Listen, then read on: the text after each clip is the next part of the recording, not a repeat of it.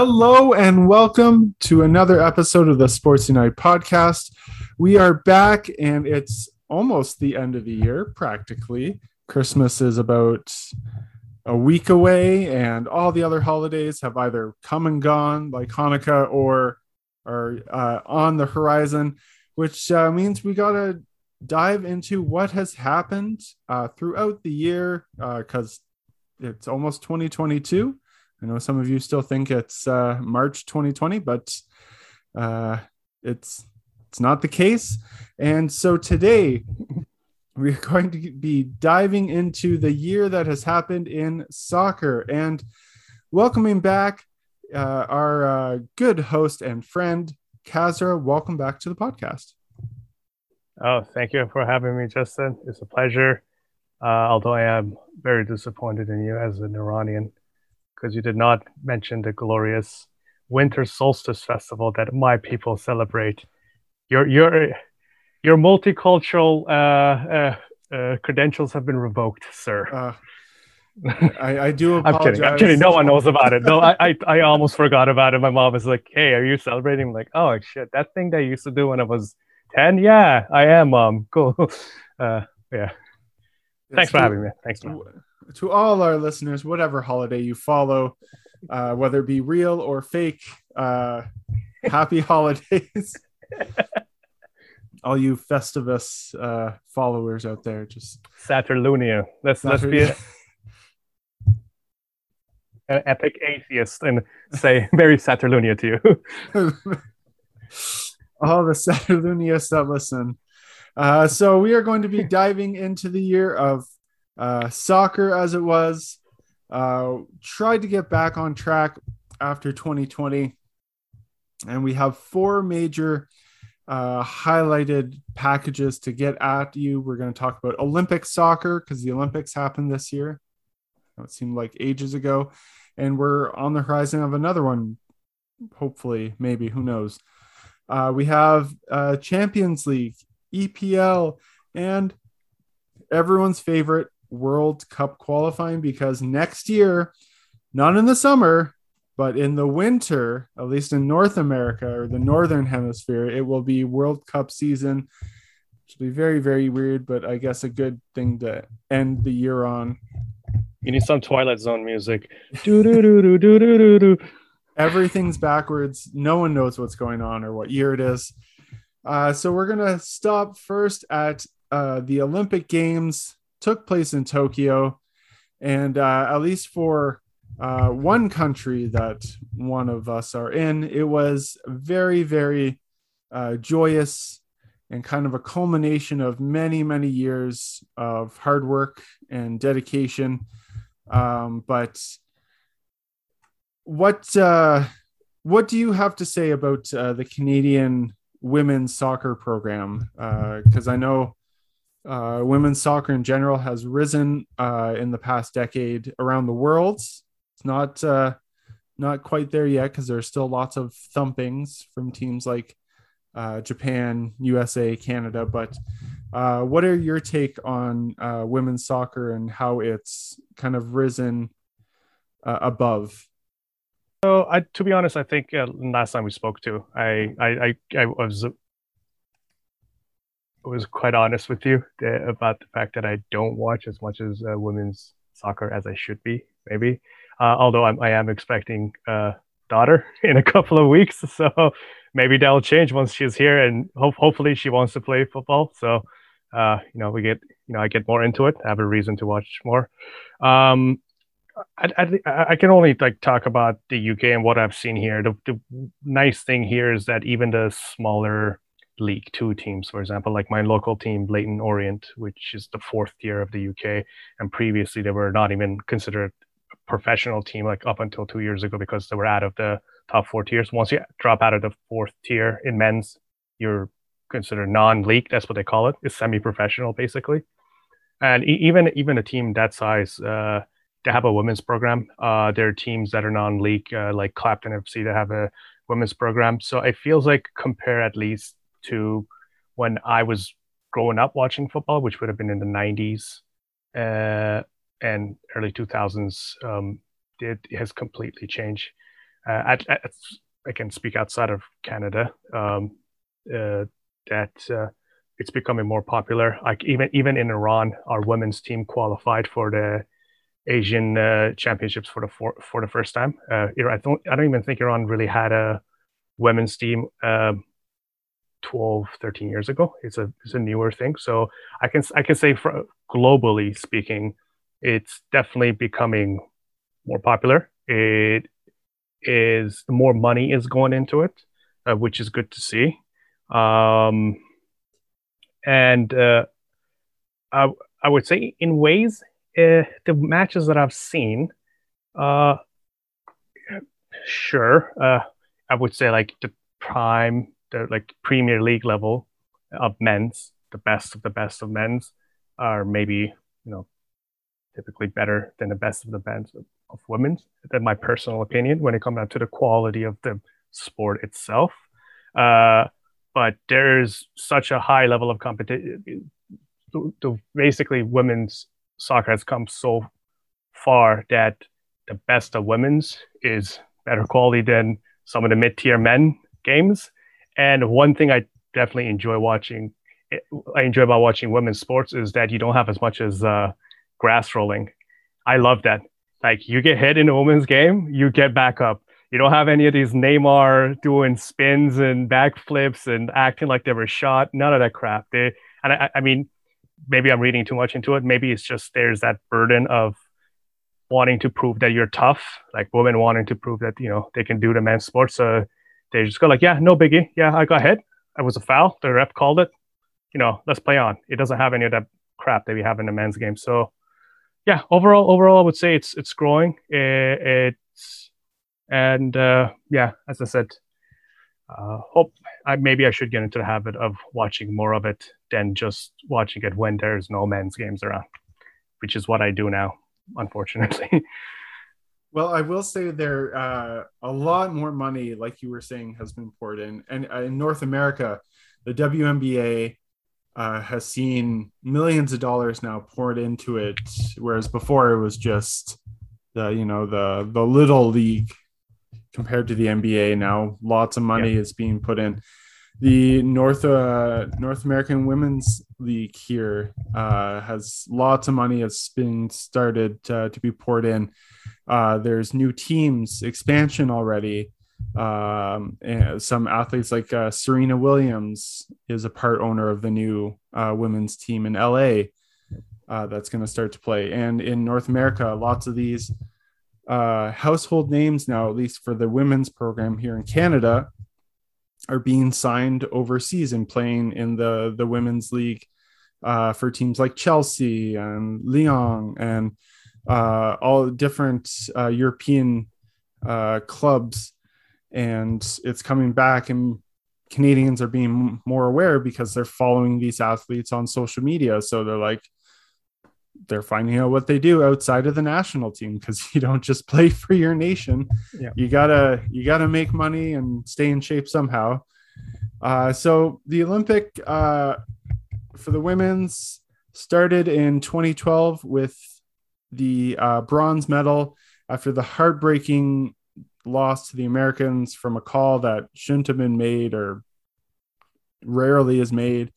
Then again in Brazil, losing again to the Americans in the semifinals and then winning bronze. And finally, meeting up with the Americans. You knew you had to slay the dragon to get on top. And that's what they did. They shocked the Americans and won on penalty kicks for the gold medal, which I think had at least 1/3 of every Canadian was watching that gold medal game. Oh, wow. So it was on at the right time. It was nighttime in Tokyo, so it was early morning or mid morning in Canada. So was it a weekend game?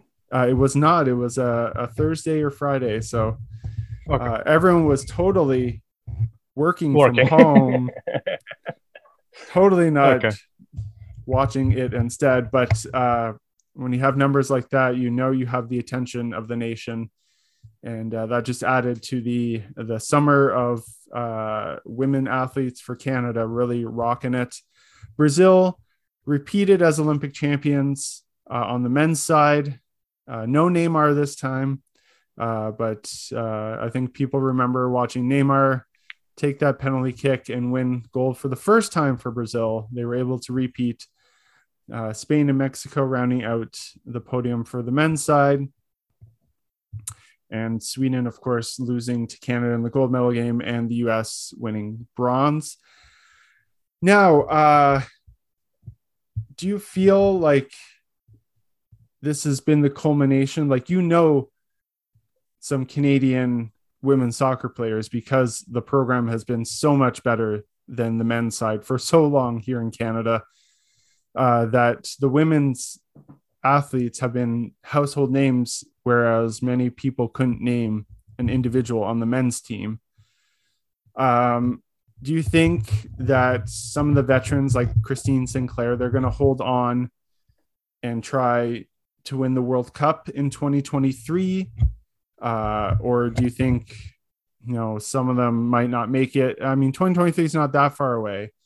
But do you think that's going to be the swan song for those veterans that we grew up listening to and watching, and now it's part of the younger group that has emerged now? Do you think they're going to take hold before or after the next Women's World Cup? I guess considering it's a delayed Olympics, so you can't say Tokyo 2021. So yeah, I think 2 years is still good enough to get the same same squad in playing in the World Cup. And if we worked in the Olympics, why not? Why change it? Worst case scenario, you end up being in a position where your veteran players, your older players, they can't deliver. But I think at the same time, with their win in the Olympics, they've proven that they deserve the chance to try again for a World Cup. So I think it's just the right thing to, if they want, to move with the more or less same squad. And after that plan, obviously not exactly the same lineups, try to introduce one or two younger players into the squad for the World Cup as like regular starters. But yeah, I would say if it's not broke, don't fix it until it breaks. So go into the World Cup with the same squad, forget about age, any of that stuff. Just and then plan for the next, maybe for the next Olympics, try with the younger players and go with the next generation. Try to build like that. Does that make sense? Do you know what I mean? That makes sense. Now here's a question: how high do you think Christine Sinclair's goal total can get? What is she on even anyways right now? She has the record for most international goals. I'm just checking. I believe it's ever.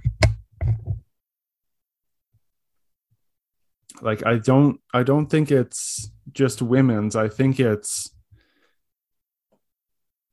all international. So kind of like the Ronaldo record, how Ronaldo has the most men's goals scored in international football, right? Mm-hmm. Or is it okay, yeah. She's 38. I didn't even realize that. Wow. Damn. So she has 188 goals. 188 goals in 300 and I don't know. Just looking at how many appearances she's had, I don't think as the sport grows, you're going to see anyone have that many caps. 306 caps is no. I don't think this record is going to be broken because I don't think anyone's going to play that many national team games. To be honest, again, I don't know. I don't know the full schedule of international women's football. So maybe they do play more games internationally than men's do. That's might be why the number seems inflated to me. But when I look at 306 games, that's like, what does that compare to Cristiano Ronaldo? Well, that's the thing too. A lot of men continue to play club football, but they retire from international, like sometimes even 10 years before they stop playing club football. Sometimes it's not their choice. True.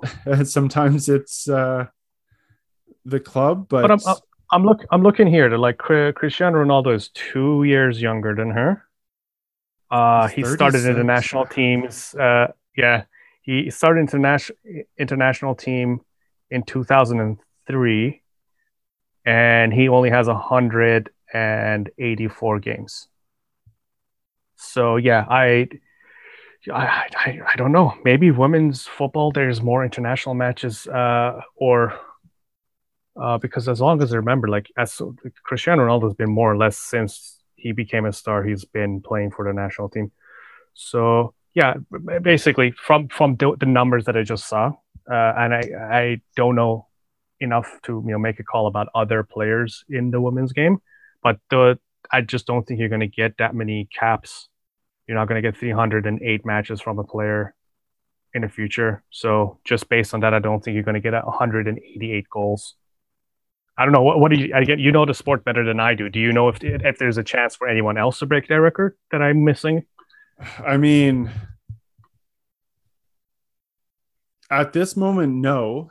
I don't think any American. Abby Wambach has retired, so I don't. Yeah, I don't see a. Yeah, everyone who's in the top five is retired outside of Christine Sinclair. So yeah, the closest competitor she has is Alex Morgan from the US, who has 115 goals. And she started playing 2010. So maybe she has 190 Okay. caps. Okay. There's Marta, but I mean, same thing. She's around Christine's age, but she's the best Brazilian women's football player with 113 goals. Yeah. But she's started her career in 2002, so I'm guessing maybe 5 years left with her. She wants to win a major international trophy for sure, so she's going to keep going as well. Yeah, those three are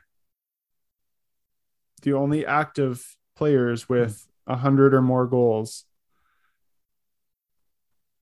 So yeah, then realistically, I'm just looking at those numbers as you just mentioned. I don't think anyone's going to break it, and I feel like as the game grows and more women play, there's going to be more competition, less chances of people being able to hold on to a position in the national team for 22 years. Now, do you 308 matches? Do you think 200 goals is achievable? If she goes to the next World Cup, plays for the qualifiers to the World Cup, starts all those matches, no injuries, yeah. Because what that would be is 12 goals, right? 12 goals between 12 goals at the rate that she's doing.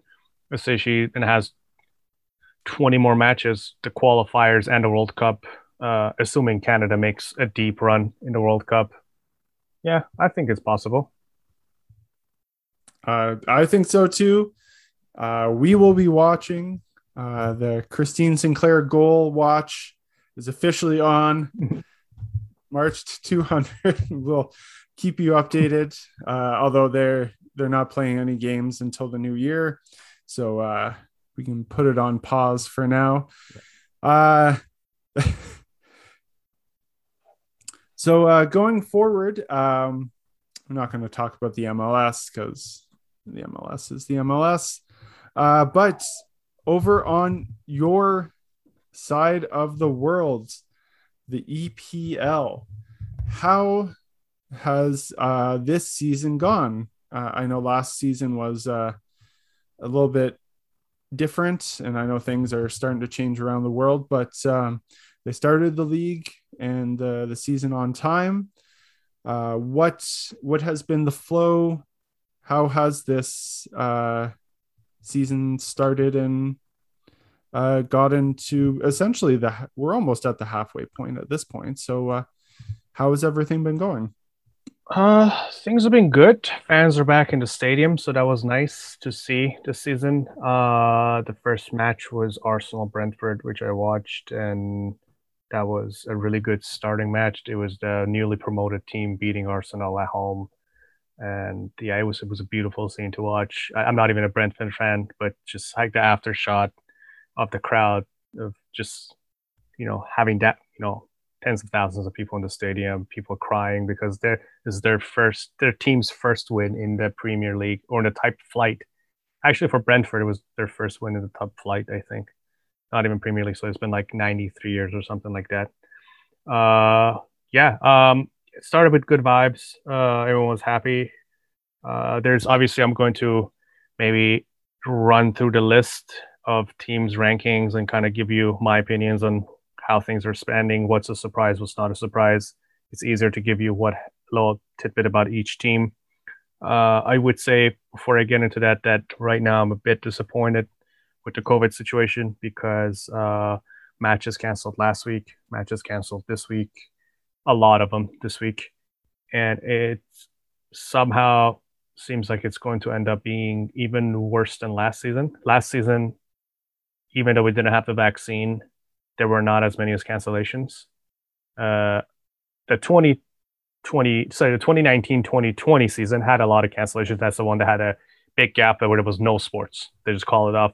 Last season, there were maybe the odd game here and there that was missing, but this season we've already broken the record of last season with the amount of games that got canceled. So it's looking like they're going to ban fans from the stadiums again. They're already doing that in Netherlands, which is a shame. I personally went to not the EPL game this season, but I went to a couple of tier 4. It is called League 2 here. So it was nice to actually go back to the stadium in person. Oh yeah, as for the EPL, the top of the table is exactly what you would expect. It's Man City, Liverpool, Chelsea. Top two are split apart between 2 points. Man City is on top. Could change any day. Liverpool is not the Liverpool of 2019-2020.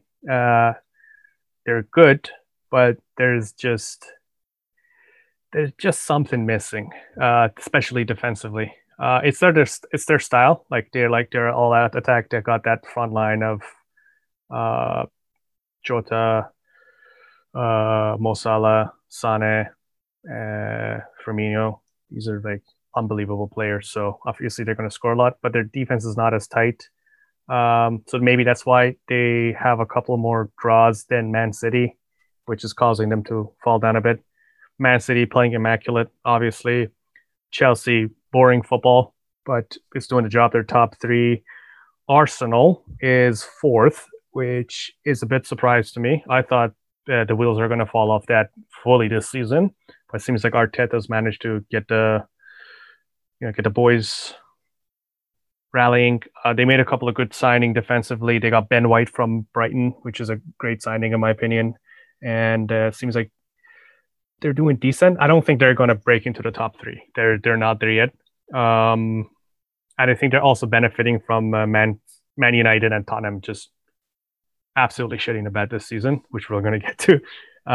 But yeah, one thing the term that I've heard about Arsenal a lot this season is that they play donut football, which is they play a lot of players high wings, and they just keep circling the ball over and over again in a donut shape. They don't actually get the ball to the center of the field and score. West Ham being, I guess, kind of a surprise. It's a kind of a good feel story. David Moyes redeeming himself, consistently playing good, being top 5 this season. So last season wasn't a fluke. They're also doing decent in European competition. Although as much as I don't like their fans, mainly because their stadium is pretty close to my house, and on a match day, Going through the shopping center where this near the stadium is a nightmare. A bunch of drunk West Ham fans. Yeah. Oh yeah. So okay, now we're getting into the good stuff. We got to Man United. I don't know if you're aware. Solskjaer got sacked. Are you familiar with what What? that is? What happened? That wasn't like the trending hashtag for like 4 days. Yeah, yeah. I mean, it kind of makes sense. His numbers weren't there. The squad wasn't performing, even with Cristiano Ronaldo. Oh yeah, Cristiano Ronaldo coming back. Right? Everyone Like thought we act like feel, it's been it's that was years ago. No, that was like yeah. what 3 months ago? Oh man, it was such a big deal here. It was like you wouldn't have not stop hearing about Cristiano's back, is gonna save them. No, wait, oh shit, he's on the bench. Two matches in a row, he's on the bench. What is going on? So yeah, you could definitely see that he doesn't have it. Same goes for Messi. Like they're still great players, but they're obviously old. They're like they don't hustle back as much. Not that they were great defenders to begin with, but they don't hustle as much. They're just like if the ball passes them, they're like, all right, it's gone. I'm just gonna let someone else's problem. Um, the only thing that's made Man United seem good in comparison this season is the Spurs being even worse, uh, which is now they're starting to do better with Conte as their manager. And it's kind of a surprise because I always thought Nuno was a great coach. I don't know why it didn't work out for him in the Spurs. There were some murmurs of him having really weird habits. And when you have not a world class coach with weird habits combined with a bunch of overpaid, pompous players, you're going to get a squad that doesn't follow their manager and doesn't do things properly. So he was the first one to get sacked this season, which was insane. I would have thought, what's his face? Not Mike Ashley, the Newcastle guy, Steve Bruce. I thought Steve Bruce would get sacked before him, but no, it was him. Yeah, Wolves doing decent, better than we expected. Disappointment on the disappointment count. We got. By the way, feel free to jump in. I feel like I'm just freestyling right here. I'm just going down the list of like Leicester City.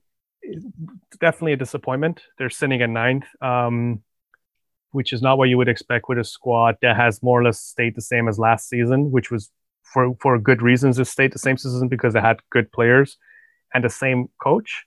You would expect him to be more consistent. You would expect him to pull something like West Ham is pulling, even a better squad than West Ham. They have multiple attackers in their squad, whereas West Ham has Antonio, and if he's injured, they're shit out of luck.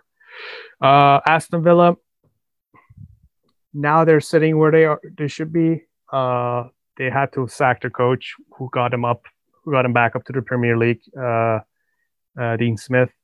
Good coach. Just I guess after you stay with the team for too long and don't really break that barrier, the squad kind of loses motivation and they start losing some matches they shouldn't. A team that's sitting in a decent spot is Crystal Palace. It's actually these next three are all surprises, kind of. Crystal Palace at 11, Brentford newly promoted at 12, and Brighton at 13th. I would say between these three teams, at least any two of them could have been in the relegation zone at the moment. Although things are not looking too good at Brighton, they haven't won a single match in 11 games. I've had a lot of draws, and that's not good. That's not good when your manager is on his third year at a club. You've had enough time to do something. And yeah, Everton put him down as a severe disappointment. Rafa Benitez, I think one of the highest spending teams in the transfer market. They're not showing up for it. They've had 3 losses in 5. It's not looking good in Everton. Their fans staged a walkout because of how bad it was. When is their new stadium scheduled to be open? Good question. Because I know that was the big push, was like, we want fans, we want to spend money, and then open this brand new stadium, and like we'll be set.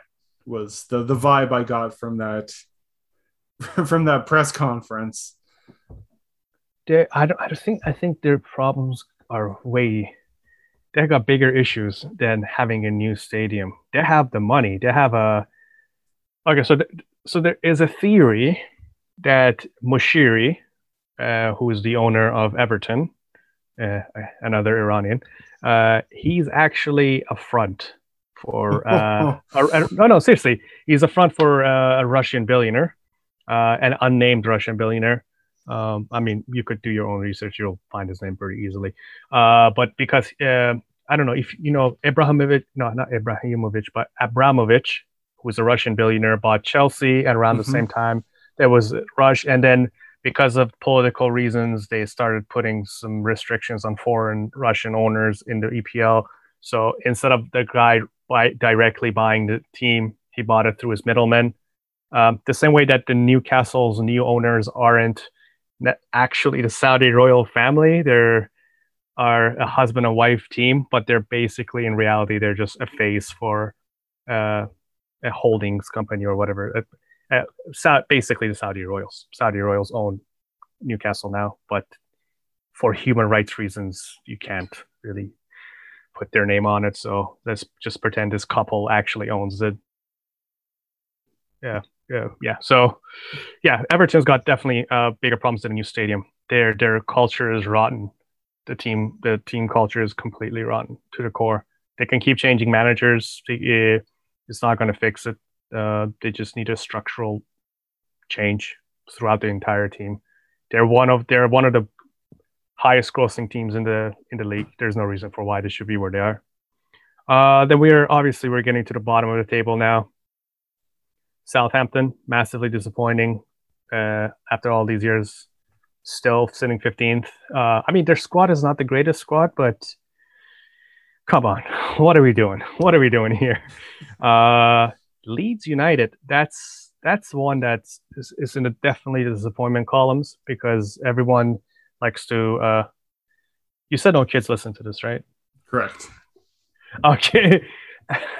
Everybody likes to suck off Bielsa, their coach. He's like known as a manager's manager. He's like a game-changing attacking manager, and there was so much hype about him because he brought Leeds back into the EPL last season. But now they're sitting at 16th. They play attractive football, but they also attractively get their ass beat. So when they lose big.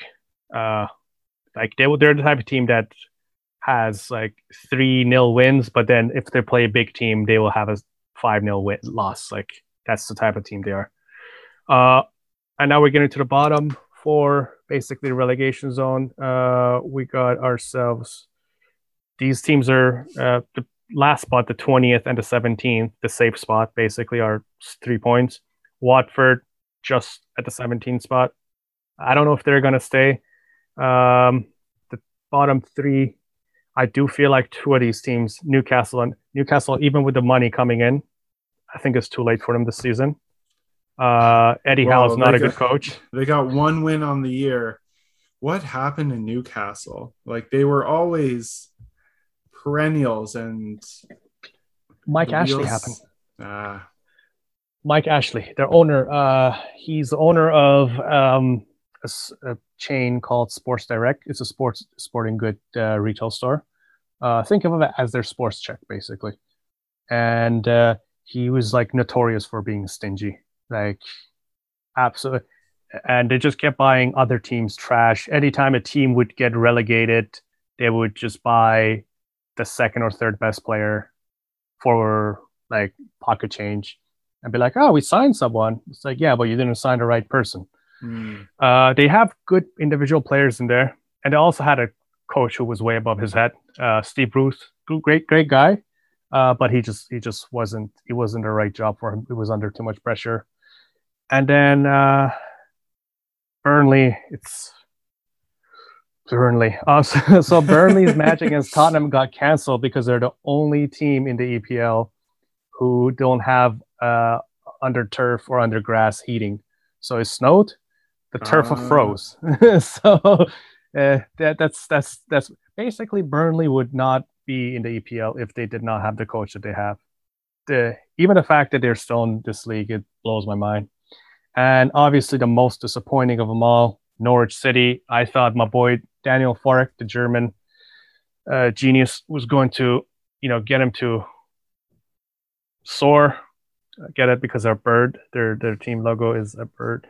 Yeah, but not only he got sacked, they're still at the bottom, and now they have Villa's old coach. And yeah, that's basically my rundown at APL. It's me freestyling. I mean, anything I didn't cover. That sounds pretty much spot on. I mean, yeah, like West Ham, you expect to be, in the position where Leicester is or Aston Villa around there, but they're not. The Wolves keeping up with that surprise from last year. Brentford being pretty good in the safe area anyways. Same thing with Brighton too. They got that 9-10 point cushion right now, a little bit under the halfway point because, like you said, matches are getting postponed and pushed. So a lot of the next games won't even happen until Boxing Day, although Boxing Day is like their version of football on Thanksgiving, if you will, in America. So that I'm not shocked that you would you wouldn't really postpone these games during the week. You just save it for Boxing Day when everyone's going to be at home and most amount of eyes. And Amazon has the broadcasting rights. Right. That's going to throw a wrench in. Well, not a wrench, but that's going to be as much as people hate Amazon, that brings exposure, at least over. So, I mean, good on the EPL. You get that Amazon, you get that Jeff Bezos space money. Just and around Boxing Day is the schedule is crazy. There's literally matches. The same team plays twice in 3 days. All the teams play twice in 3 days, which is insane to me. That's a quick turnaround. Yeah. So there's one match tomorrow. If we're lucky, there's one match. If everything happens properly, there'll be a match tomorrow, and if not, have to wait for Boxing Day. And for those of you who aren't from the Commonwealth, Boxing Day is December 26th, and it's a holiday for some people. It's a stat holiday, which means you get paid to not work, and you get paid to watch sports. So, which I found out is actually also after Saint.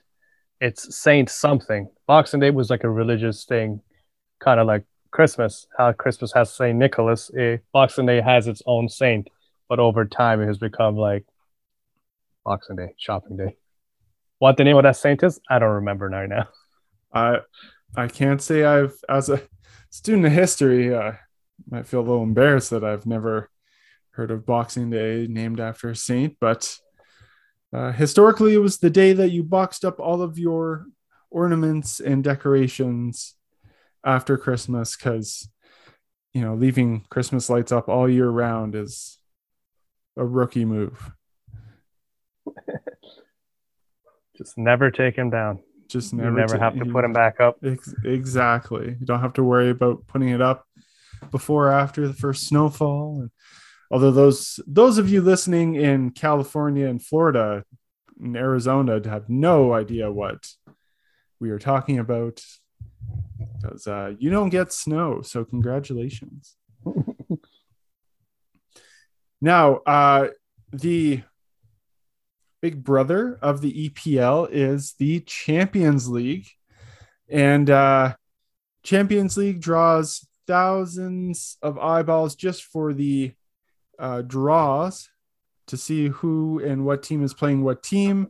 Of course, we're down the group stages, so we're down to the round of 32.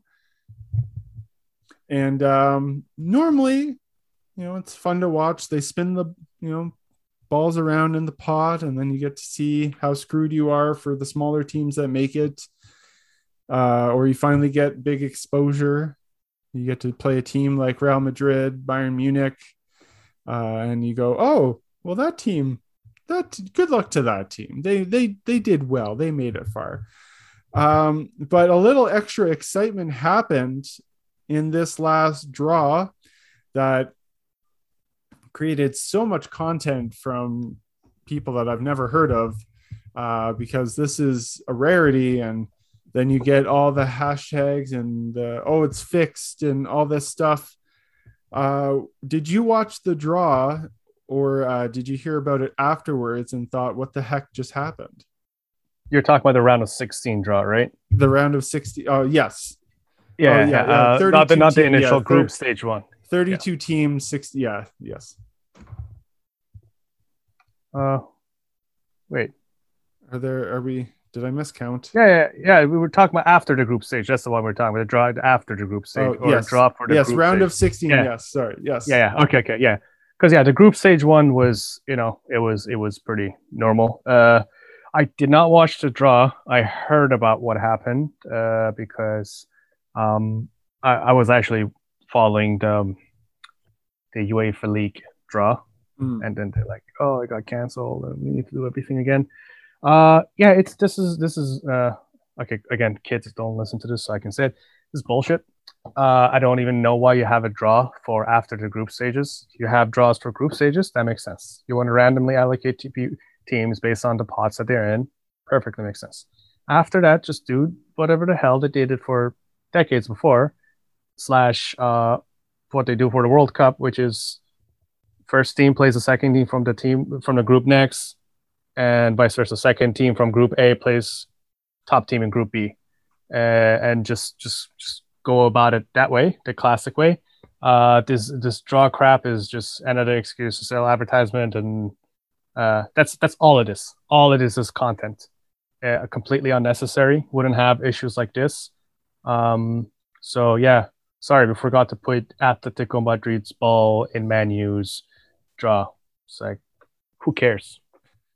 They picked up the wrong ball, and it could have been selected, and then yeah. And I think most of them were more or less the same, right? Most of the teams were the same matchup from the first one. Yeah, there was the Man U versus PSG, and everyone was like, "Oh man, finally Messi versus Ronaldo," and I forget, Bayern maybe was playing Benfica or something like that, and not too much, or they were playing Lille. Yeah, not too much really changed, but it was the fact that they kept going on and on about, oh, we have a process, and there we have to let our computers verify. It's like you count on fingers. You go, oh no, he was in the same pool before, so cool, take it. It just got way too confusing. Okay, in your opinion, do you think it makes sense to have a draw for a round of 16?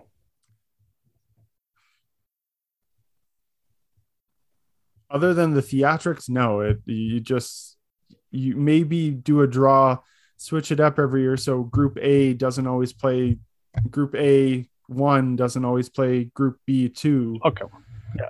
But I mean, that makes it fair, so you don't always, maybe face the same team in the round of 16. But you're dead on. This is just a money grab. And look at, they made a mistake, so everyone's talking about it. But then you get it's rigged. They're just wanting to make money. They're all this stuff that's waste of breath. I guess it gives people like us something to talk about.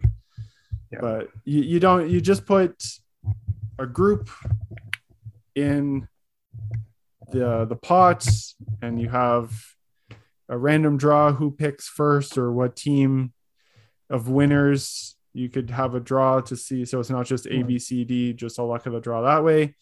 So, winner of Group D, you pick first. Okay, you get second place of group. Obviously, you don't pick the same one out of your group, and bada bing. The old pencil and paper method. You just cross off something. Okay, that works. You don't need a computer algorithm that has to also worry about the humans putting the right balls in the pot, because then it's human picked anyways. It's not like a computer picks it. So what's the point of having a computer algorithm to tell you? The guy who was announcing knew right away as soon as the ball was picked. He's like, well, that's not right, because they were in the same group. And then everyone was like, oh my God, you're right. So there was human error. You just have that one guy. He knows the rules. He knows what's up. Just, I mean, it's very exciting when they pick for the World Cup the groups, because that's always fun. Like that's a momentous occasion. But that happens. Groups make sense. Yeah, groups make sense. But after that, the World Cup doesn't overcomplicate it. They want all the money FIFA wants all the money they can. So it just, and they blamed it on the service provider. Like, what service provider? The people who made your program? Like, give me a break. They always try and blame someone else. But we did get matchups. It was the Illuminati.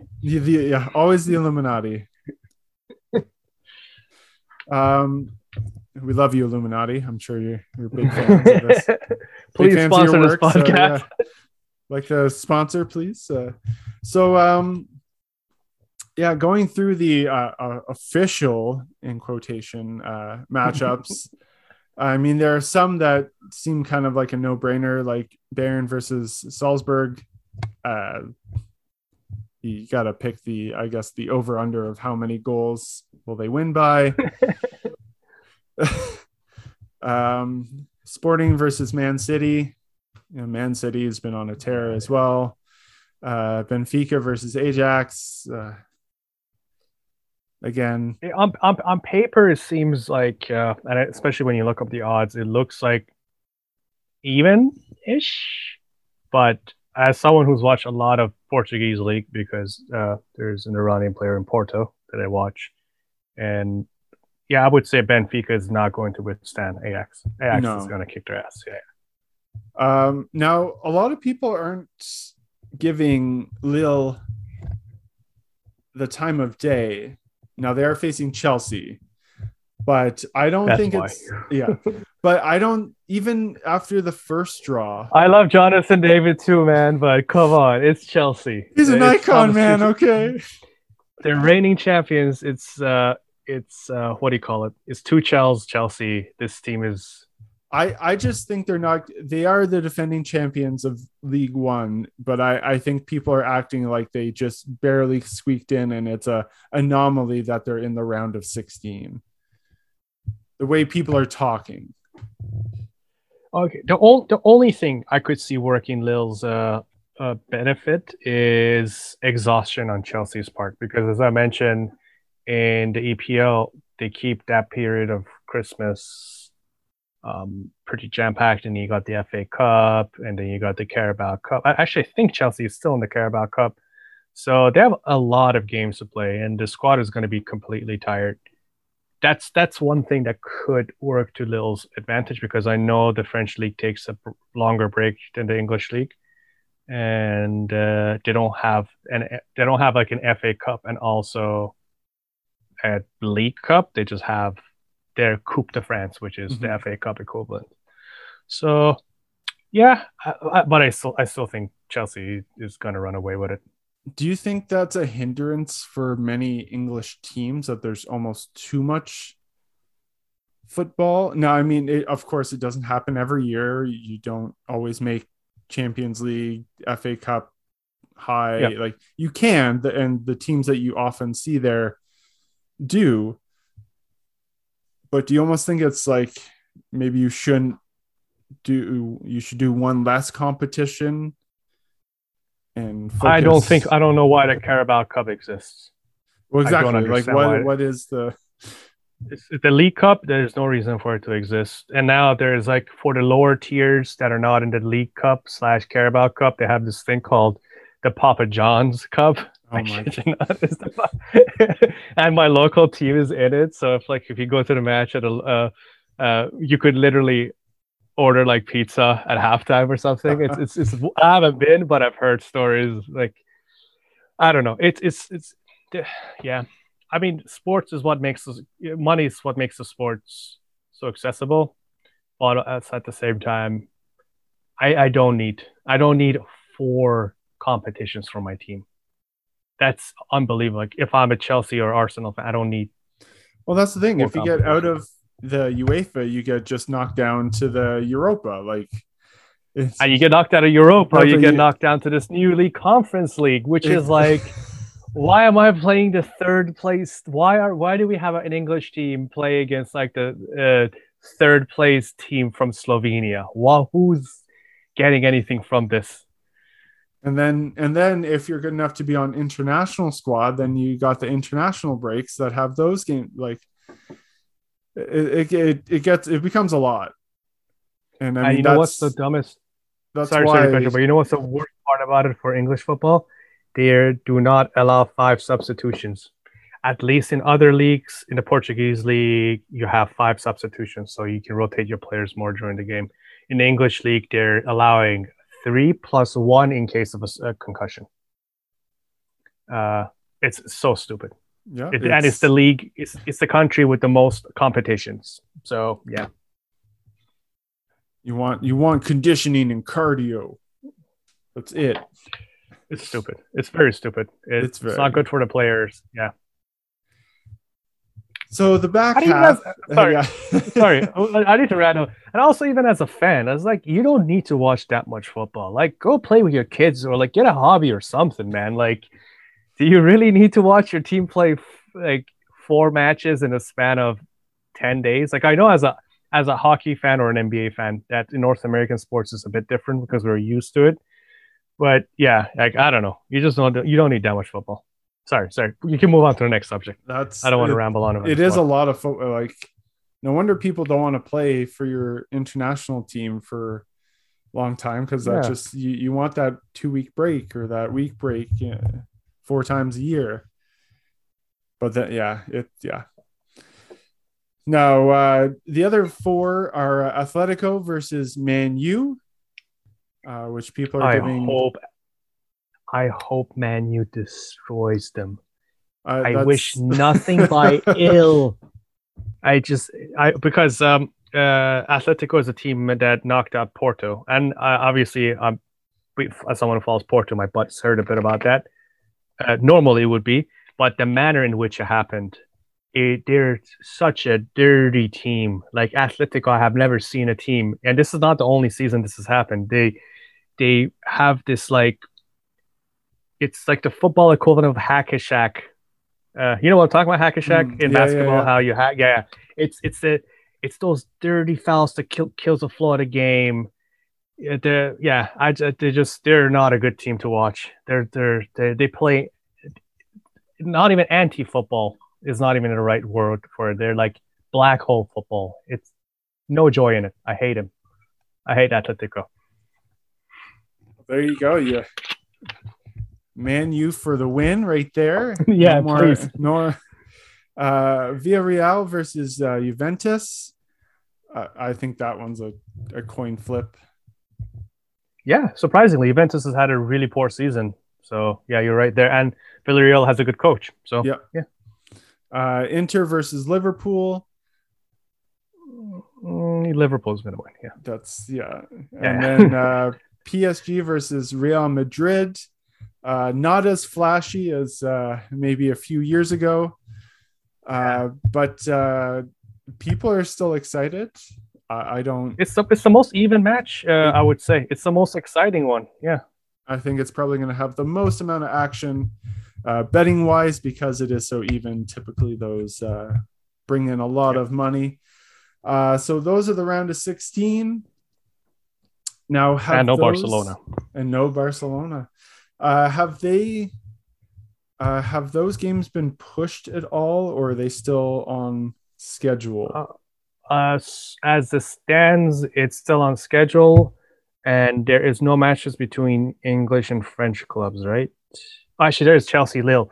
That might be an issue because I know in rugby today they canceled all international rugby games between English and French teams, like club rugby. So it might be the same thing. We'll see. Or they might have to play them in a neutral venue. That's what they did during the last lockdown, right? So yes. Well, I mean, UEFA's got the money there. That's not a problem for them to find a neutral site. It's just getting the players there again because they have club they have club matches and everything in between. So it's always and these games are always during the week as well, generally Tuesday, Wednesday. So you never know, but who knows? Anything can happen between now and February, which brings us to World Cup qualifying. Now, we did talk about the women's side. It's not women's World Cup qualifying. That is not happening until next year, or probably late 2022, early 2023. World Cup qualifying. This is the last tournament of 32 teams before it is expanded to 48 teams in 2026, which is going to need a lot more mathematical skills to see who and how people qualify. But I find that very, very fascinating how teams can qualify different regions. Even doesn't matter for any sport, any world championships like the World Juniors hockey. It happens every year around Christmas time. I always love in trying to understand how teams get relegated and what teams get brought up. How does Kazakhstan make it to play the United States and Canada in hockey?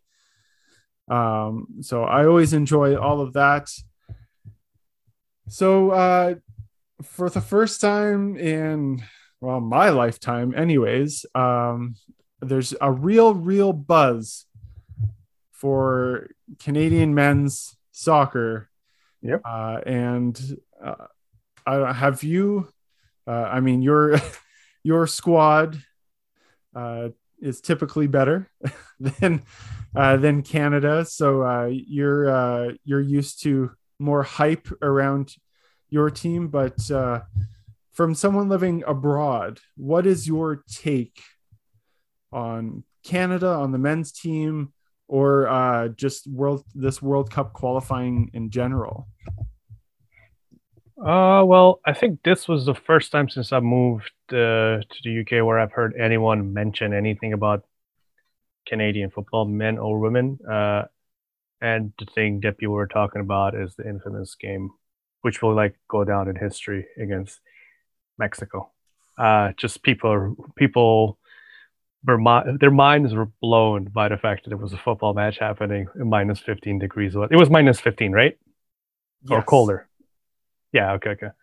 Yeah. I get comments. I got comments from friends and coworkers holy shit, did you see? Because everyone like me, I to be honest, I didn't stay up at 2 a.m. to watch the match. It was I'm sorry, it was a work day, but yeah, it just everyone saw the highlights and so now people are aware, and then that got people to look into it. They're like, holy crap, I didn't know Canada's better than Mexico and the States. I didn't know you guys had a good team.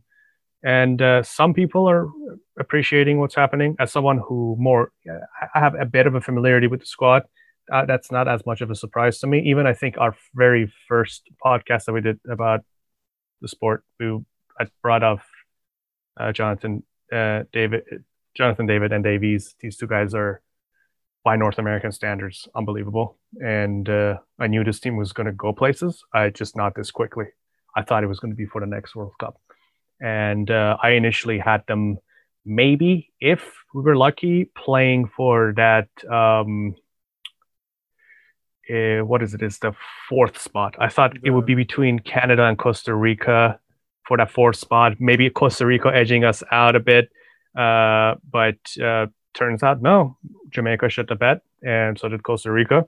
So Canada's doing pretty well. And I think they have a good chance of just direct qualification. Yeah. At the World Cup itself, depending on the group, I mean, we're going to get into other continents. Yeah, depending on the group, this squad has a chance of, going to the next round. So, yeah, pleasant surprise. It'll be nice for me to have two teams at the World Cup to cheer for if Canada makes it. Canada and Iran. I will just represent both. I will only cheer for England if they're like in the semifinals and both Canada and Iran are out. Otherwise, just like the Euros, I don't care. But yeah, this is a great team, and that win is historic. It's gonna go down even if Canada doesn't do well in the World Cup. That's definitely going to be one of those sports defining moment that's going to get young kids interested in the sport, and that's good. Let me tell you, we were able to go to one of those games. Contemplated going to the Mexico game. -15. I was like, I decided the stadium was busy. Even with -15, it was busy. Yeah. 40. Let me tell you. So we went to the Canada-Costa Rica game. So that was very, very good. Canada won 1-0. There was roughly 48,000 people that packed Commonwealth Stadium in Edmonton. It was the third largest crowd ever. Wow. And that was a World Cup crowd for a Canadian men's soccer game? Yes. Okay. And so it really showed that Edmonton wants to host games because they are in the running to host some games in 2026. Nice. And Jonathan Davies is from Edmonton, so the real hometown. And then, a few days later, they faced Mexico, and the game against Costa Rica, I believe, was around 0. Wasn't terribly, maybe like +2 come game time, so it wasn't cold, but it wasn't a summer temperature that you're used to. And then the game against Mexico, it was almost like that. Well, it'd be cool, get to see Mexico, get to see those names, get to see. And what happened was a complete shock. They called it the Azteca instead of the Azteca, which is the famous Mexican stadium. And one of the coldest matches on record. Canada getting a huge 3 points and finishing 2021 sitting on top of the table. I think they need 2 more wins basically to secure. It all depends on what happens because the top 4 are there. Well, we'll get into it. Well, 13 teams have qualified already, and a lot of them come from Europe, which we'll talk about. And then Qatar automatically qualifying, and then there are 2 in the Common Bowl because they're just eating everyone else up. The AFC has 4 spots +1 or 5 spots +1, depending. CAF has 5. CONCACAF has 3 or 4. The poor OFC 0 or 1 spots, but that will change come 2026. And UEFA has 13. And then those playoff spots happen. The AFC, you're pretty familiar with the AFC. How is that going on right now? So Group A is the easy group. No, it is. And when the groups were drawn, as Iranians, we're very happy because. We just have South Korea in our group that could be a threat. And to me personally, it's not a surprise that Iran is top of the group. Again, we're the best team in Asia. We've been in best team in Asia for the past 6-7 years. Maybe there was a couple of months where Japan jumped ahead of us, but we've been consistently the best. South Korea is number 2. So it's between Iran and South Korea. Those 2 are directly going to qualify. South Korea is, despite their star power and the amount of players that they have playing in European leagues, as a national team, they're not playing that well. I have seen their match against Iran, match against Lebanon, very uninspired, very disjointed. They start strong, but then they phase off after about 30 minutes. So this team in the World Cup against a good European team is the potential to get spanked basically. Iran on paper is doing really well, but that's because of individual talent. Like we're top of the group because of individual talent. The coaching is extremely poor in my opinion. They're just as disjointed as South Korea. The only thing that makes us better is that we have better individual players, I find. Even though the world hasn't caught on to that. Then obviously there's a third spot, and the two teams from the third spot in each group play against each other, and the winner of that ends up playing against the South American sixth spot, I believe, sixth or fifth, one of those two. So in Group A we got UAE. So the difference between the second and third spot is South Korea with 14 points, and then you got UAE with 6 points. So no one else is going to catch up to the top two in that Group A. And I think out of between UAE, Lebanon, Iraq, and Syria, UAE will be the team that makes it through, even though Iraq has a better squad. Iraq is going through a lot of turmoil with their head coaching, and there's a lot of players fighting with the manager, going off, posting long Instagram drama tweets about their manager and stuff. So there are bad vibes in that camp. And yeah, so that's and obviously Syria and Lebanon are going to finish bottom in my opinion. They're just not in a good position, both as football teams or as countries as it stands economically at the moment. So there are bigger things those countries have to deal with. And then we got Group B, which is the group of death, quote unquote. Surprised by the fact that Saudi Arabia hasn't lost a match.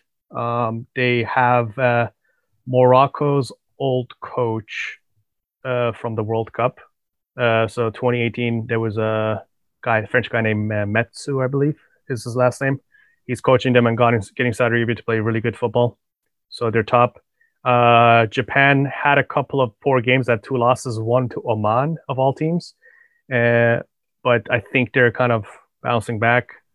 And Australia started well, especially the last round of qualifiers. They were doing well, but they seem to kind of plateau on the third spot.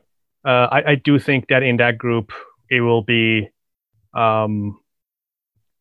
what it is right now, which is Saudi Arabia, Japan, Australia, 1, 2, 3. I think that's exactly how it's going to end.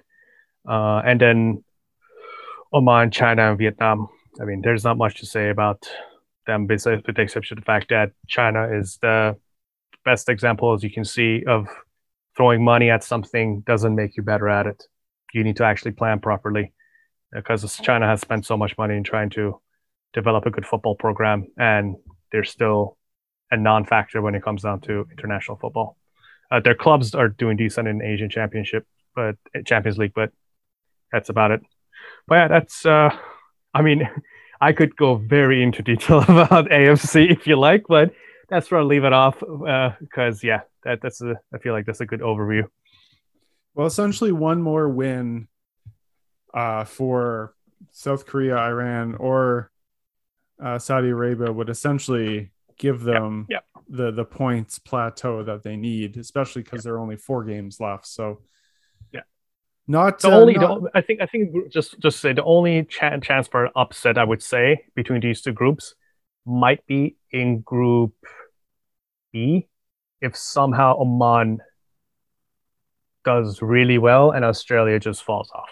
Mm-hmm. Because outside of that, I don't see anything any standings changing really. Well, that, or if Australia and Japan have a match against each other left. I'm not sure, because they are, I mean, a win by either club would really push. Leapfrog, yeah. Let's take a look. It's riveting podcasting. So they do have I would say from between the two groups, whoever finishes third in Group B, which is Saudi Arabia, Japan, Australia group, that's the team that's going to go to the intercontinental playoffs against the South American team. I don't think any of the teams from Group A, besides Iran and South Korea, have a chance of beating the teams in Group B. That's I you know what I agree with that one. And so Australia and Japan do have a match. The last one, March 24th, which is it at home in Japan or in Australia? Does it say? Are you looking at that weird grid? Yeah, I'm looking at the grid. It is March 29th, which is, I believe, the last one. So that could determine. Ooh, the last match. Ooh. The last match. Wow.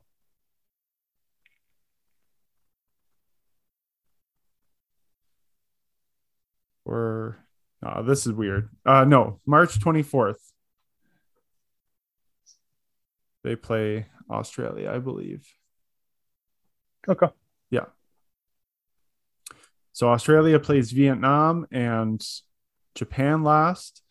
Japan has a match against Saudi Arabia, which they could win. Again, Saudi Arabia has been doing good, but Japan is still the second best team in Asia, so they could beat Saudi Arabia if they wanted to. They focus enough. I do think Saudi Arabia is going to qualify as one as a top first or second spot, though. They're not going to lose more than one or two matches. So Australia plays Saudi Arabia on the last match. They played Japan before that, Oman on February 1st, and Vietnam at the end of January. Okay. So that is going to be... no one really has an easy schedule. No. So the next one, the one that... the next conference that is kind of a mystery because they haven't had a lot of chances to play is the CAF. We do have the 10 teams that are in the third round, if you will. But a lot of the teams haven't played or had action because of shifting things around, the worlds, the usual. They will play a home and away over 2 legs, and the winners of the 5 contests qualify for the World Cup. We do not have who's playing who. That will not come until at least the next few rounds of international stoppage. Out of the 10 teams that are there, do you have it really depends on who plays who. But do you have kind of a favorite, or do you a shocking team that might make it? As you said, it's all dependent on the draw because, if you end up getting a draw that's like Algeria versus Egypt and Morocco versus Tunisia, then you're automatically eliminating 2 of the best top 5 teams. Because I think when I look at this list, the North African teams are heads and shoulder above any of the sub-Saharan African ones because Ghana is not the team that they used to be. Cameroon is not the team that they used to be. Nigeria has a lot of good players. Their management has been questionable. Senegal is actually a good one. So, yeah, if we're just looking at who I think the 5 strongest teams are, I would say Algeria, Morocco, Egypt, Tunisia just won the Arab Cup, so maybe them, and then Senegal. That would be my pick.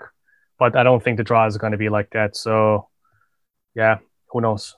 I do think, however, the draw ends up Egypt and Algeria will make it to the next round. Unless they're playing each other, which would be insane. Yeah. That would be insane.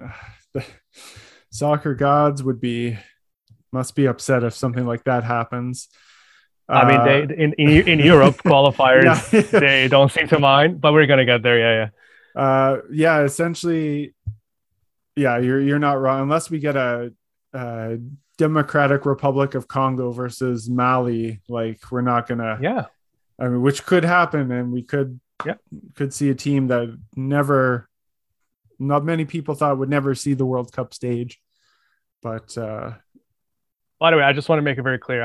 I do typically think that a lot of these other teams, like non North African teams, are historically very good, and they are typically better teams than a lot of these North African ones. I just mean at the moment, I feel like the North African squads for this qualifying rounds are just very strong teams, all of them. All well, of them. there was a point. It was Cote d'Ivoire or Ghana, take your pick. Like, Yeah. Now it's that generation has come through. They don't.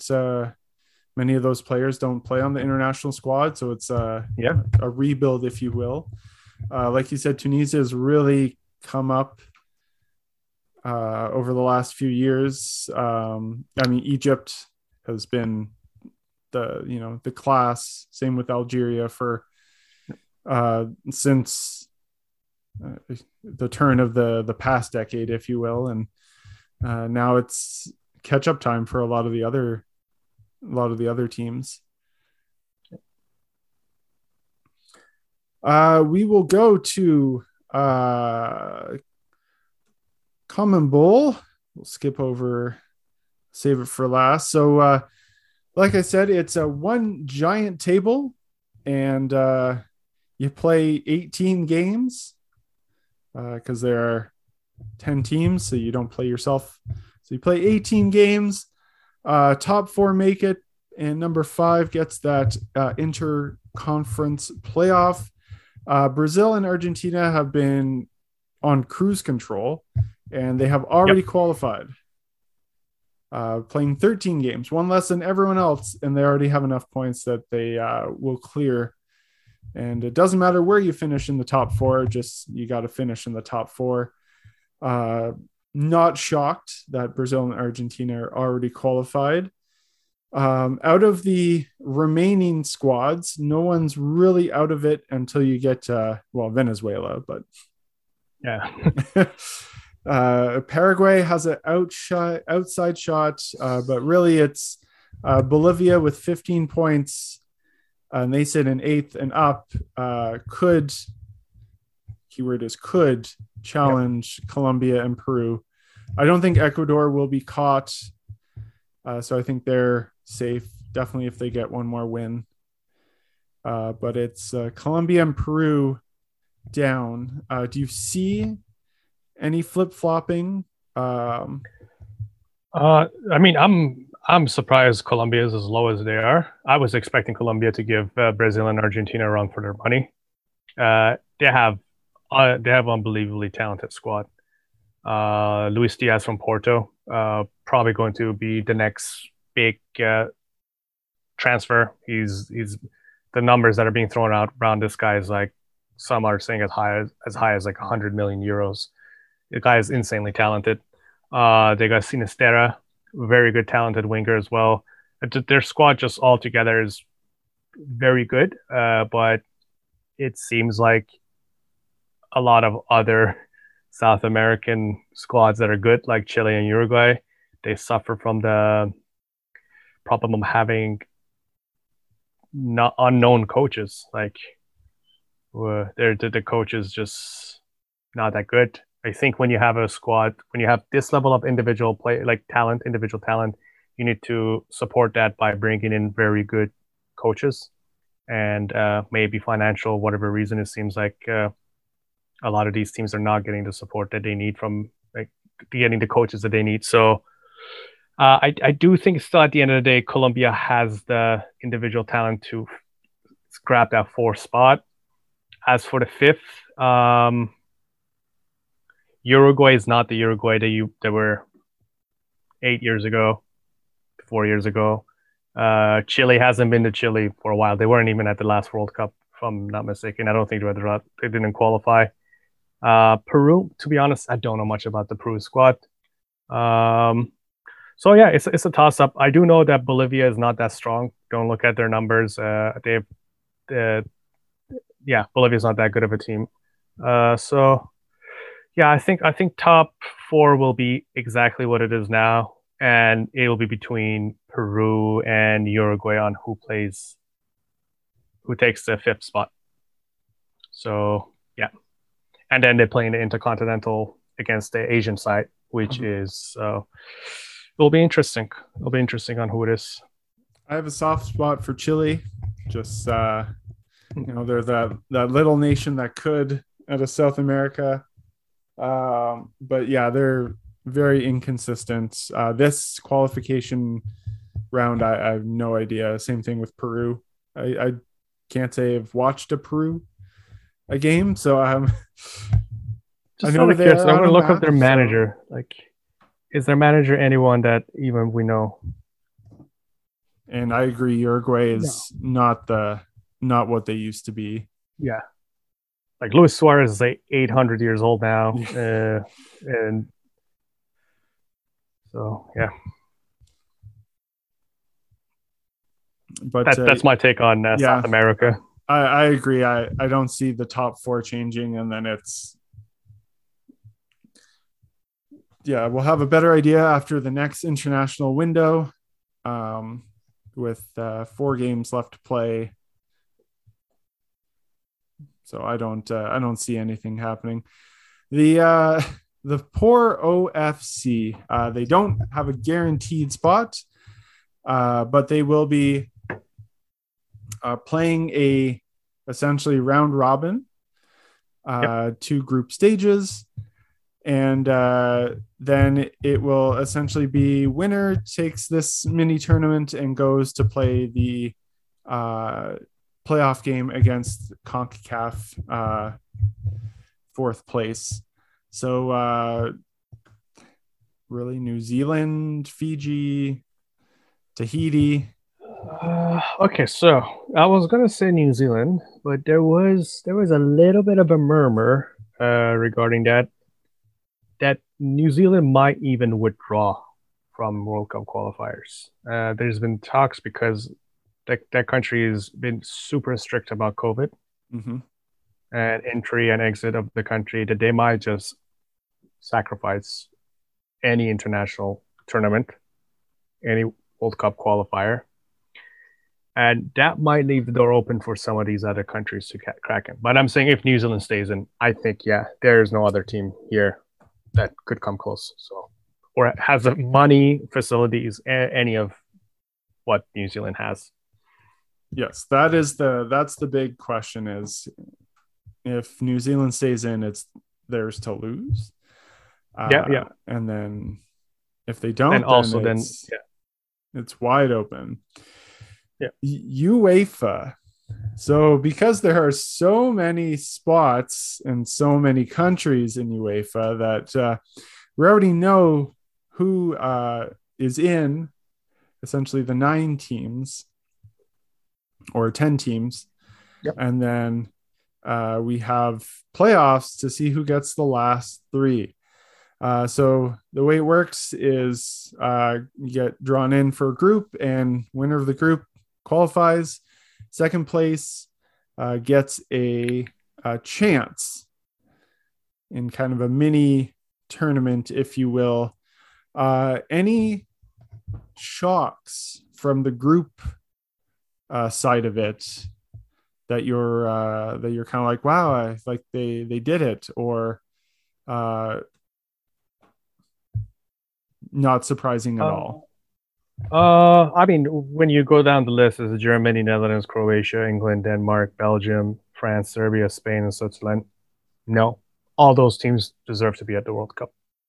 But the thing about Europe is that of the teams that didn't directly qualify, you could also go down the list and be like, we're going to go through them. But yeah, a lot of these teams could just as easily.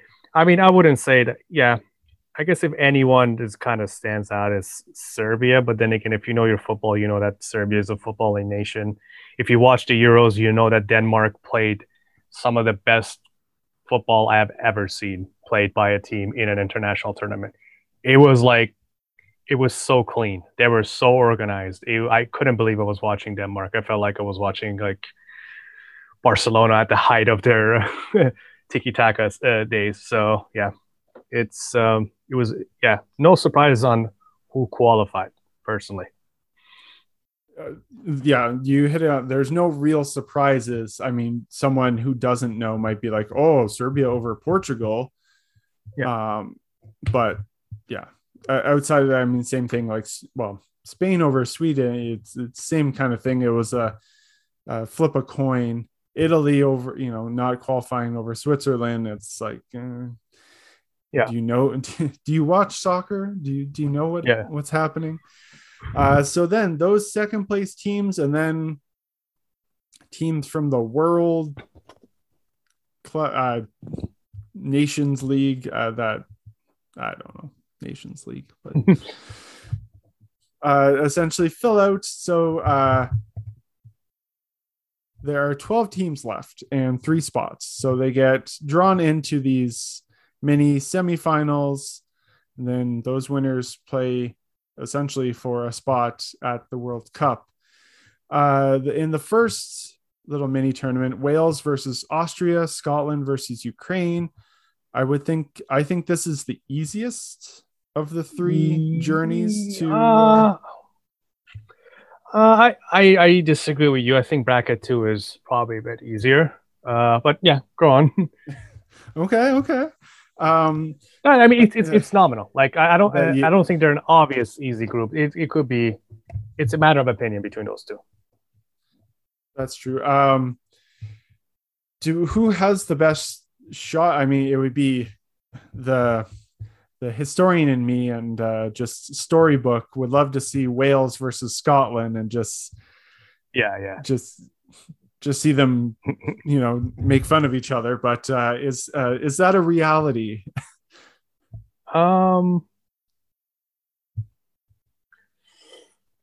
Yeah, it's possible. Ukraine is a team with a lot of talented players, but they had their flaws when they play in the Euros. They were like, if you scout them well enough, you could exploit it.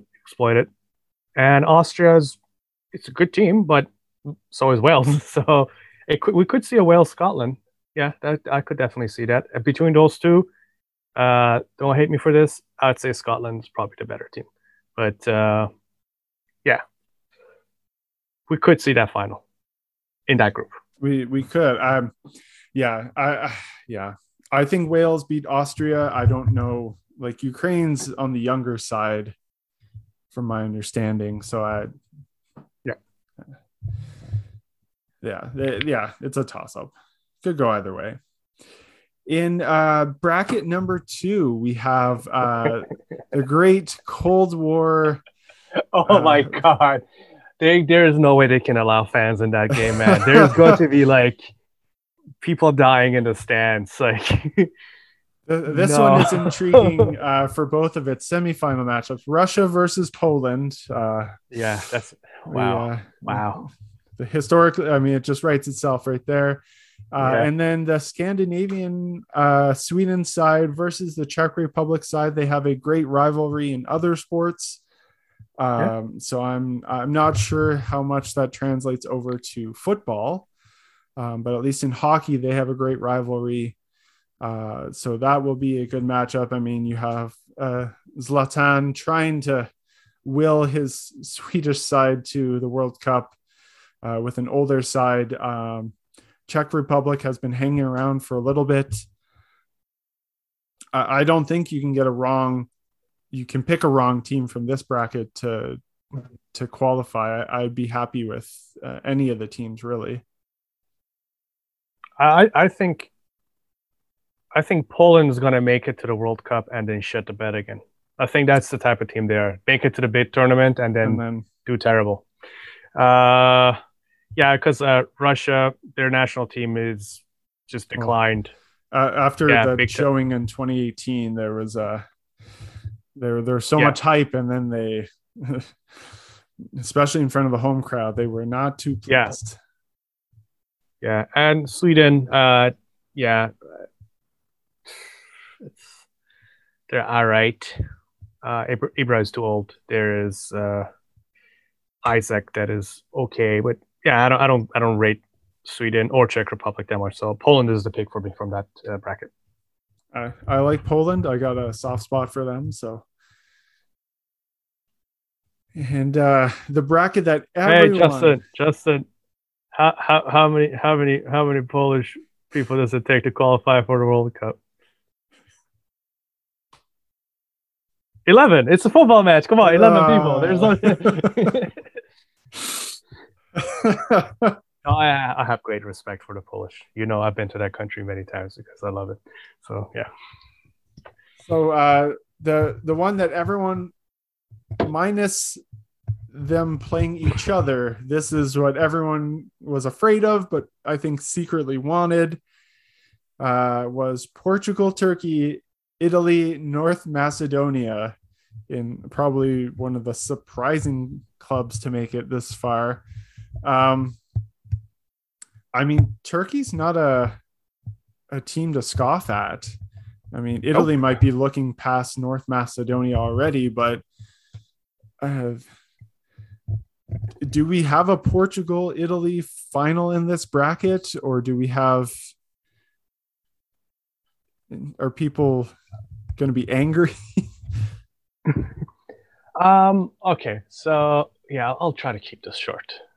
Um, so on the Portugal side, I am surprised that they still have the manager that they have, because this is the same guy that was in the charge of Portugal when they played in 2018, and Iran played against that. I watched all the games of that group because Iran was in their group. We tied with them 1-1, and it was a poor performance from Portugal. And I initially thought, despite the fact that they made it to the next round, that they would just sack the guy, and they didn't. They kept him for the Euros. They had a very disappointing Euros again. They managed to keep him for the World Cup qualifiers. I mean, there is argument to be made that there's such little time between Euros and the World Cup that you don't want to bring that. There's no time for friendlies with the intense club schedule. But I don't know. The product is so bad, and like after the loss to Serbia, there were those clips going around of Ronaldo refusing to shake his manager's hand, and I understand that because the guys shit. The level of talent that Portugal has, they should be the best. They could arguably be the best team in the world. They have so many good players, and yeah, they're just underperforming severely. So for that reason, Turkey doesn't have a chance, but at the same time, Turkey has disappointed me so many times in international tournaments that I could see that. Well, basically, what I see Weren't happening. they the dark horse this past Yeah, for the they were year? my dark horse. They're Yeah, and then dark I horse, watched and that then first they. match. I'm like, what is happening? This team is melting. You guys have players in some of the best clubs in the world, and yeah, I don't know what Turkey's deal is. And they have some internal issues in the country now too. So the mood might not just be right there. That those things you can usually go either, as a rallying cry to give people something to cheer about, so it gives the players extra motivated, or just get the players completely demotivated because everything sucks outside of football, and you have no motivation. You have to worry about your relatives, financial scenarios and stuff like that. But yeah, with all that said, I don't know how Italy even ended up in this spot that they are right now. They're gonna make it out of that group. That's even if it's a Portugal, Italy, considering that Portugal has the best squad in that group and possibly top 3 squads in the world. Uh, I would say because of the poor coaching, Italy is going to walk out of that group. That's my pick. What do you think? I feel Italy has the most pressure, especially coming off winning the Yeah, the Euros Euros. win. Yeah. Um, Oh, fuck. so I What a mean, night that like, was. What a night that was, man. We could do a whole 2-hour episode about the night that the Euros final here. But yeah, sorry. Because of the pressure. Yeah. I mean, that's the thing. If the pressure of Italy, they could be facing um, if they don't qualify. It's exactly the pressure that England was facing in the final. So like it's theirs to lose. They should beat Yeah. North Macedonia, um, and really it's all going to depend on if Turkey can squeak out a win versus Portugal. Are they righting the ship from this past year? If not, it's going to be a dogfight. If if they meet Portugal, they're really going to have to throw. If they meet Portugal, I think they will win. If they play Turkey, they're not preparing for Turkey. They're preparing for Portugal, which could True. bite them. Now again, too, the matches aren't until March, so lots can happen in the next 3 months. You can throw, players being put into COVID protocol. So much can happen in the next 3 months. And we're going to finish with not the most popular conference, but it's the one that's near and dear to my heart. It's CONCACAF. Like we said, Canada is sitting on top, which surprises the hell out of everyone, I think, because it was made the news around the world. The win against Mexico really, really helped. And they don't have to play Mexico again. They have a match against the United States, who's right behind them, in Hamilton at the end of January, which is an outdoor stadium, and it's sold out. So... Oh my God. Such a troll country. let's play outdoors in the middle of January. I mean, I guess Hamilton's not that bad. That's kind of like Niagara weather. So it's the same equivalent of playing in Chicago outdoors. So yeah, it's probably not that bad. Yeah. It's not going to be minus 15 in Edmonton in November. Yeah. So, but yeah, they have one home match, 2 away.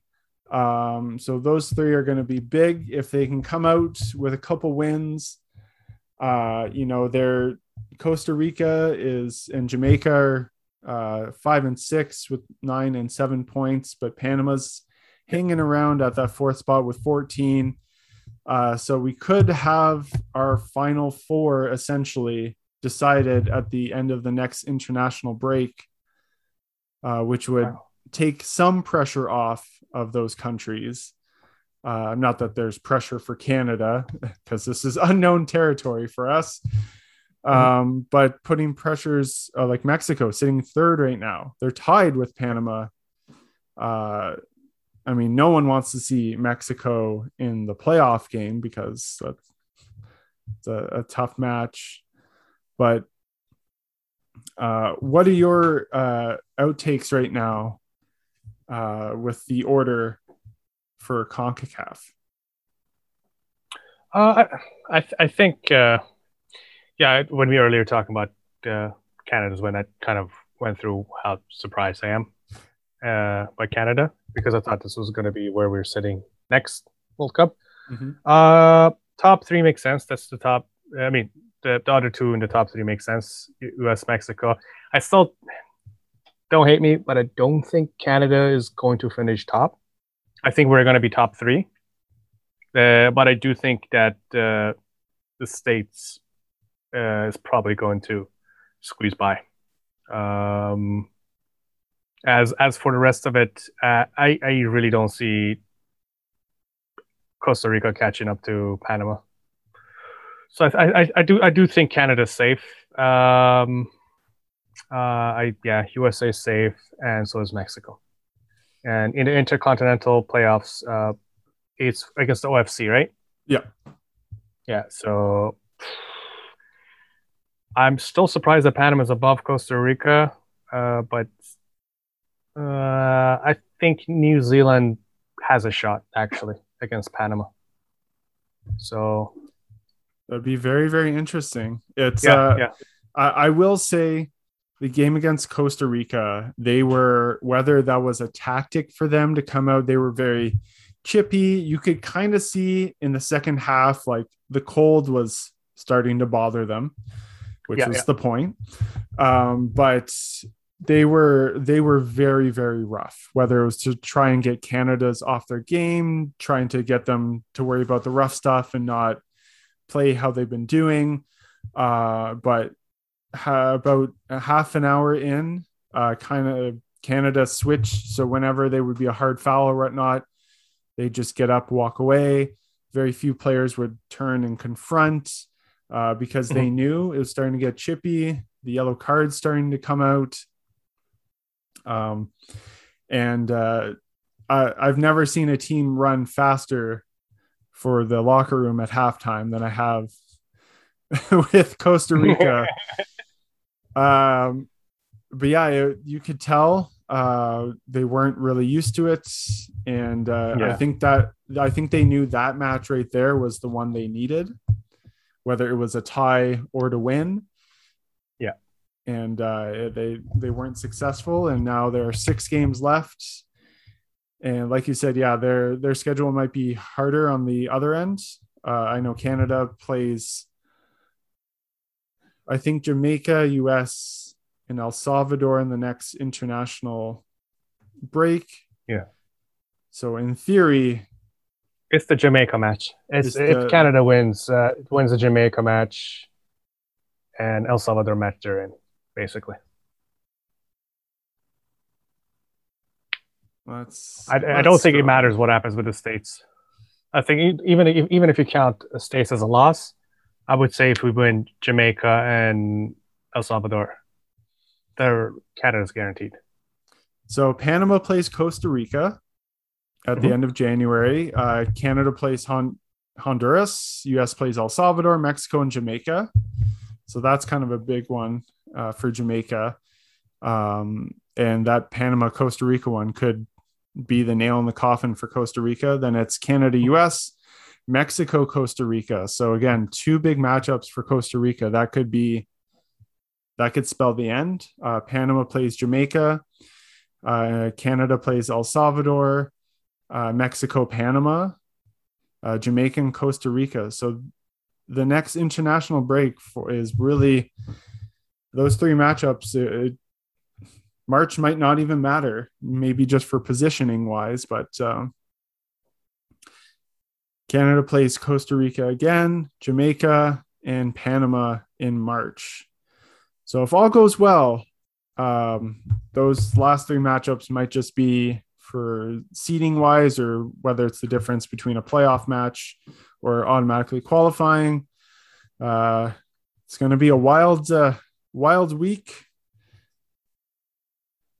Yeah, the United States picked Columbus, Ohio, and Minneapolis to play because they have 2 home games in the next. So to reduce travel between Hamilton, they picked northern area cities for travel wise. Not necessarily outdoor stadiums, but travel wise. Buffalo.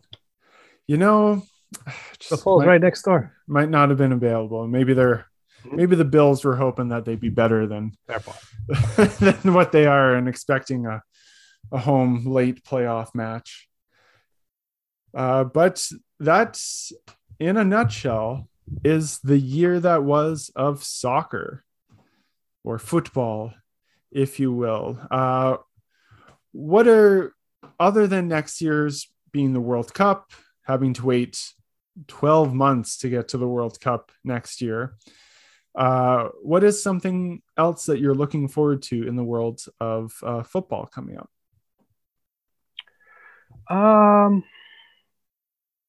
I'm looking forward to more non-English European football fans continue to make an ass out of themselves. So all the smug people who join the Euros try to act like the English fans are some sort of unique degenerates are proven wrong. This is something that I've known in my heart. I know this is probably not what you had in my mind when you asked me, but I'm just like, the more clips I see out of like France of games getting canceled because of fan violence and stuff, it's just, not saying that it's good, but it kind of hits the spot and makes me feel like I was right, that violence in football is not something unique to the English.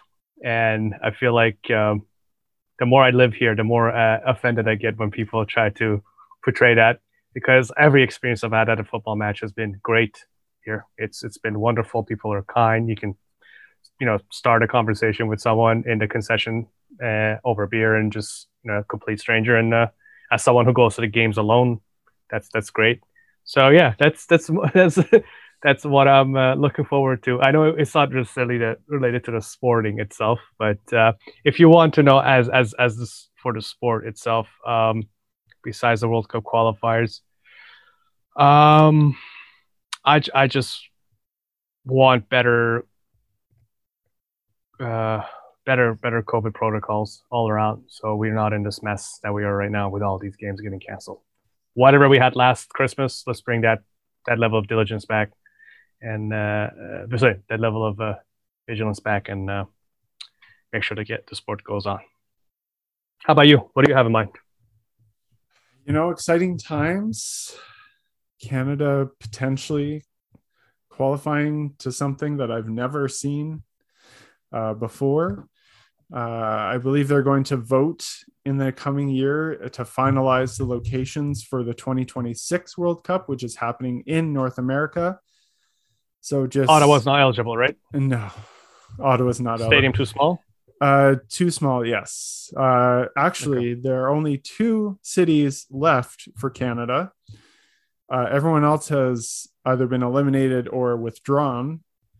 So Toronto and Edmonton are the 2 cities left. Yeah. So I don't get to watch a match in Montreal. I was really counting to watching a game in Montreal. I don't know what happened with Montreal, but they withdrew for some reason. Vancouver, there was something about Vancouver that they weren't at the beginning, so they were like the first big shock to denounce their name, and everyone was like, oh. But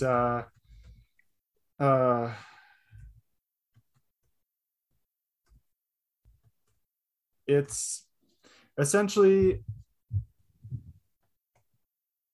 Toronto's issue is the size of the stadium, because it wouldn't be at Rogers Centre or Skydome, whatever you would like to call it. It would be at the BMO Fields, which only holds, oh my god, 25, 30. Yeah, I think for a World Cup you need to have a minimum 30, right? Or 35. I think 35 or 40. Yeah. Yeah. Now, well, why would it not have it at the Rogers Centre? Maybe too hard to. Well, you've seen how hard it is to get natural grass for baseball. Like that was a huge thing for. Yeah. But I mean, like I don't know. Now Edmonton's thing is Edmonton's field is not natural grass because it's in a northern climate. So that's the one issue for Edmonton is, will they get natural grass? Because it seems that's the only thing that's stopping Edmonton, and then the seats is the only thing that's stopping Toronto. Outside of that, everyone else has dropped out. Vancouver dropped out. They need to entice Montreal back somehow. They need to give him some sort of a incentive or something. I wonder if that's happened. So they dropped out back in July. Montreal did. Yeah. I don't know. That's one for the politicians to figure out. Either way, if I have to come to Edmonton to watch a game, I'll come to Edmonton to watch a game. But if I don't have to, I'll stick to Toronto. It's closer. It is closer. It's. I guess they say high costs is becoming difficult to justify to Quebec taxpayers, according to what they say. So, I mean, they did have an election in the fall for mayor of Montreal and all that, so that might have been a part of the reason why they didn't want to commit. But hosting the World Cup for Canada, anyways, seems to be a once in a lifetime opportunity. So the ghosts of the 76 Olympics still haunt Montreal. But thank you so much for coming on the podcast. It's always a pleasure to have you. And we look forward to what 2022 has for us in the soccer worlds and personally, and can't wait to hear all about it. Yeah, thank you very much, man. Thanks for having me on. I hope I didn't ramble on too much, but you know what you were getting when you asked me to come on and talk about Asian football, but sure.